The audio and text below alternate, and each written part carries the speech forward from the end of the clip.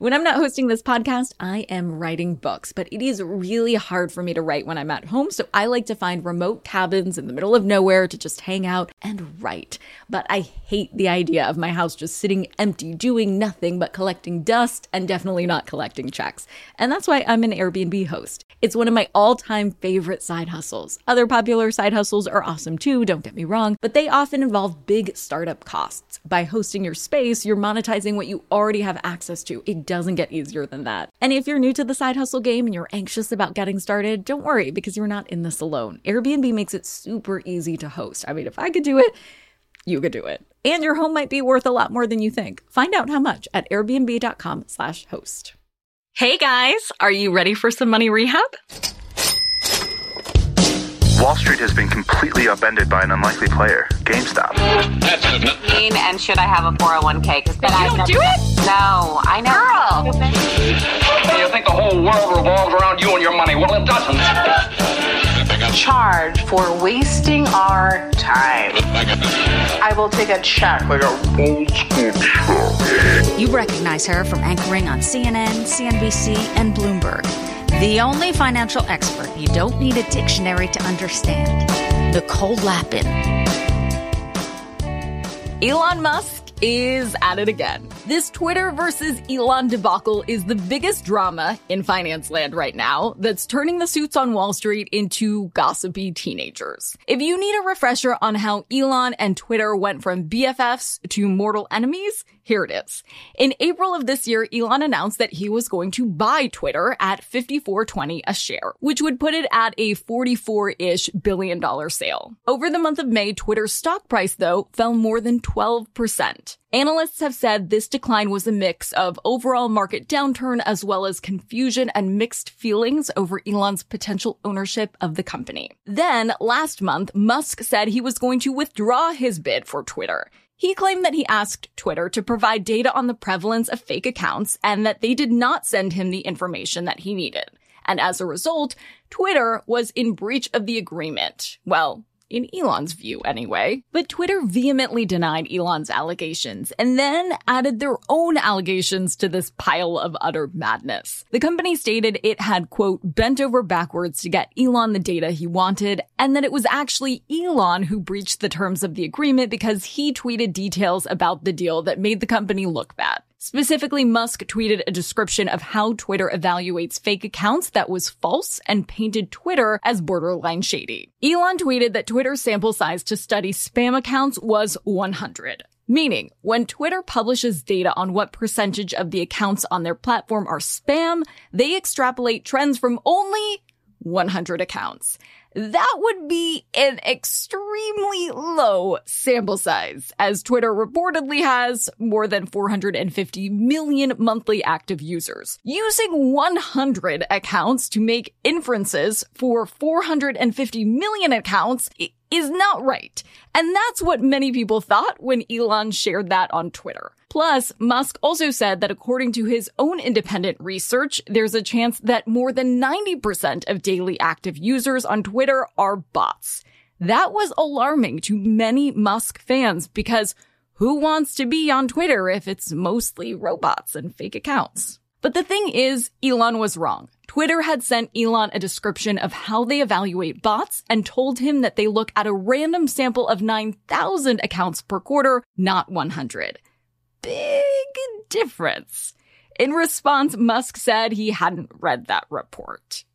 Yikes. So as we know from our time in money rehab, public companies are very sensitive to public opinion. A company's stock price can be greatly affected by the kind of press they're getting. So it's clearly problematic for Twitter shareholders that Elon is tweeting to his 101.6 million followers things that make the company sound sketchy. Okay, I have to pause for just 1 second and say the fact that Elon is using Twitter as a platform to talk about his deal with Twitter is so meta. But no, not the Facebook meta kind. I'm talking about literally meta. Musk is using Twitter against itself, which is so ironic. I wouldn't believe it if I didn't see it playing out with my own 2 eyes in front of me. Okay, back to business. So here's where we're at now. Twitter is now suing Elon in Delaware to force him to go through with the deal and buy the company. In a particularly fiery section of the lawsuit, Twitter stated, quote, Musk refuses to honor his obligations to Twitter and its stockholders because the deal he signed no longer serves his personal interests.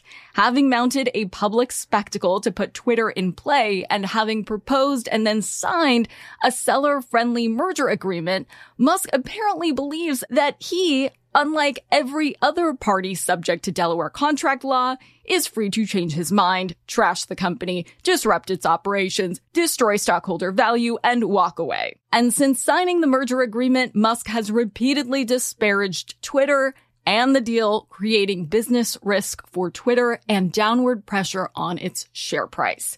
Whew! End quote. In the lawsuit, Twitter argues that Musk's issue with the deal is not that he's missing data, which they argue is not true anyway, but that Musk's real issue with the deal is that the market has taken a downturn. And the Wall Street Journal notes that Musk's personal net worth has declined by more than $100 billion in this recent market downturn. And so the lawsuit argues, quote, rather than bear the cost of the market downturn as the merger agreement requires, Musk wants to shift it to Twitter's stockholders, end quote. So what is Twitter hoping to gain with this lawsuit? Well, potentially $44 billion and the sale they were promised. This wouldn't be the first time a company is legally forced to make good on an acquisition. The Wall Street Journal reminds us that Tyson Foods was forced to acquire meat packer IBP Inc. in 2001 after Tyson tried to back out of the deal. But some reporters, like the folks at New York Mag, believe this lawsuit may just be Twitter kicking the can down the road to back Musk into a corner. This is a little fuzzy now with the lawsuit, but originally the terms of their agreement were that either party had until October 24th of 2022 to terminate the agreement. So some have speculated that this lawsuit is just Twitter running out the clock until Musk has no more time to terminate the agreement. But even if Musk is allowed to abandon the deal, he's still likely going to have to pay a fee for terminating the deal. And what is that fee for terminating the deal? $1 billion. For today's tip you can take straight to the bank, here's the ruling I would give if I were the judge in Delaware. Frankly, I'm on Twitter's side. Twitter did give Musk huge access to their data. In fact, Twitter gave Musk more than 49 trillion bytes of data. That is a huge look behind the curtain. It really does seem to me that Musk is just trying to get out of a deal that he didn't think through completely. And his decision to terminate the agreement comes from feelings of entitlement in being the richest man in the world. And as the richest man in the world, Elon Musk will be okay. But the Twitter employees, the folks who are getting laid off because of the whims of one erratic man, are not.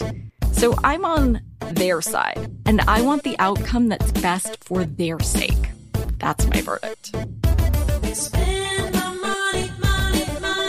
Money Rehab is a production of iHeartRadio. I'm your host, Nicole Lappin. Our producers are Morgan Lavoie and Mike Coscarelli. Executive producers are Nikki Etor and Will Pearson. Our mascots are Penny and Mimsy. Huge thanks to OG Money Rehab team Michelle Lands for her development work, Catherine Law for her production and writing magic, and Brandon Dicker for his editing, engineering, and sound design. And as always, thanks to you for finally investing in yourself so that you can get it together and get it all.